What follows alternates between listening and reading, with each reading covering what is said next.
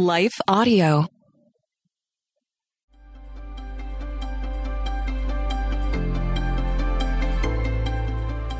Welcome to Crosswalk. We're so glad to have you listening with us. Today's topic is the identity of Christ. We'll be right back with the devotional after a brief message from our sponsor.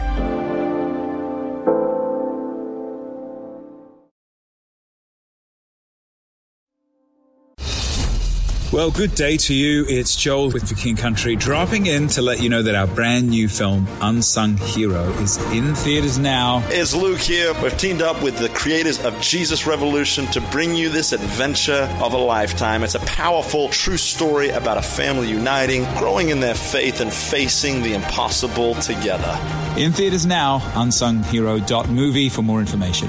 Rated PG. Parental guidance suggested. What impacts you every day? There is one book that influences almost every aspect of our lives. Museum of the Bible reveals the Bible's impact on your favorite musicians and artists, the way we measure time, social justice, our national monuments, and more. The Bible's impact is all around you. Discover how at museumofthebible.org/impact.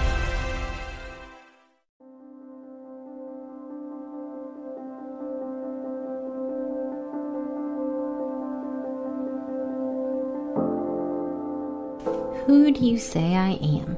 By Amanda Idleman. Matthew 16:15. But what about you? He asked. Who do you say I am? Men and women often die needlessly difficult deaths. What makes Jesus' death on the cross meaningful? Why does Jesus matter? The answer to that question is really the centerpiece of the Christian faith. What we each believe about the identity of Jesus has the power to transform him from being just a prophet, clever speaker, or possibly even a crazy man into the living, breathing Son of God. Jesus proves his divinity to humanity, most remarkably through his death on the cross that fulfilled the prophecies laid out about our Savior in Scripture and his subsequent resurrection. No one else in human history has the power to overcome death. Jesus' death is his living sacrifice for our sins, and resurrection defies the rules of this world in a way that only God can accomplish. God's love is displayed through his incredible sacrifice. If Jesus only came to earth in order to display his divine power to humans so we would worship him, then our need for him in our lives as a personal savior would be diminished. If he only showed up on earth to parade his power and coerce us into worshiping him, then he would be just like those cruel Greek and Roman gods that were filled with pride and selfishness. Jesus is different from the other gods of this world because he clearly tells and demonstrates to us the purpose of his incarnation. John 3:16 tells us, "For God so loved the world that he gave his one and only Son, that whoever believes in him shall not perish but have eternal life." His arrival on earth was a well-thought-out rescue mission. He came to redeem his fallen creation. Jesus' existence on earth is a gracious invitation to all humanity to engage in a real, life-changing, and eternity-impacting relationship with the one true living God.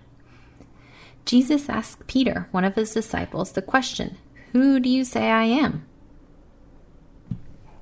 Jesus knows that it's important to Peter's faith that he grasps that Jesus is fully a man, but also fully God. Jesus is the way, the truth, and the light. Without his disciples understanding all of who Jesus the man was, they would not be able to receive the gift of salvation that God was offering.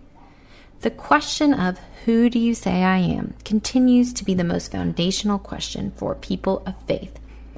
Our ability to recognize Jesus as our Lord and Savior is where our paths towards transformation and adoption into God's heaven family begins. If you are in a season of questioning or feel a sense of disillusionment with the church, I ask you to just go back to this question. Who is Jesus? What did he come to do? How has knowing him impacted your life? That's the place to start when we are wanting to deconstruct our beliefs. Build back a stronger, more firm foundation that begins with Jesus, your Savior.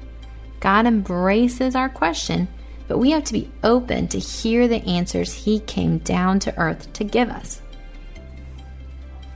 Intersecting faith and life. Go back and read the Gospels from the Bible. Study the life words and teachings of Jesus. Let the alive and active Word of God be the foundation you build your belief system on.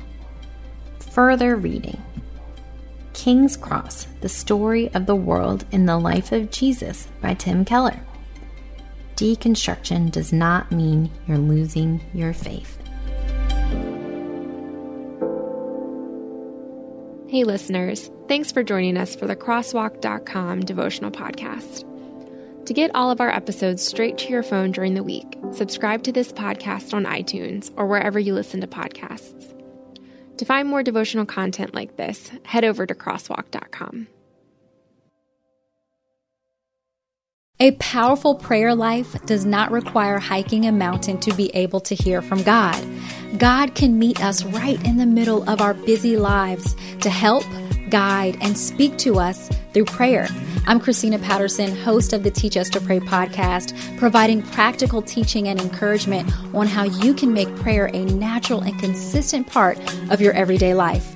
I promise it won't require hiking a mountain, but you just might develop the faith to move one.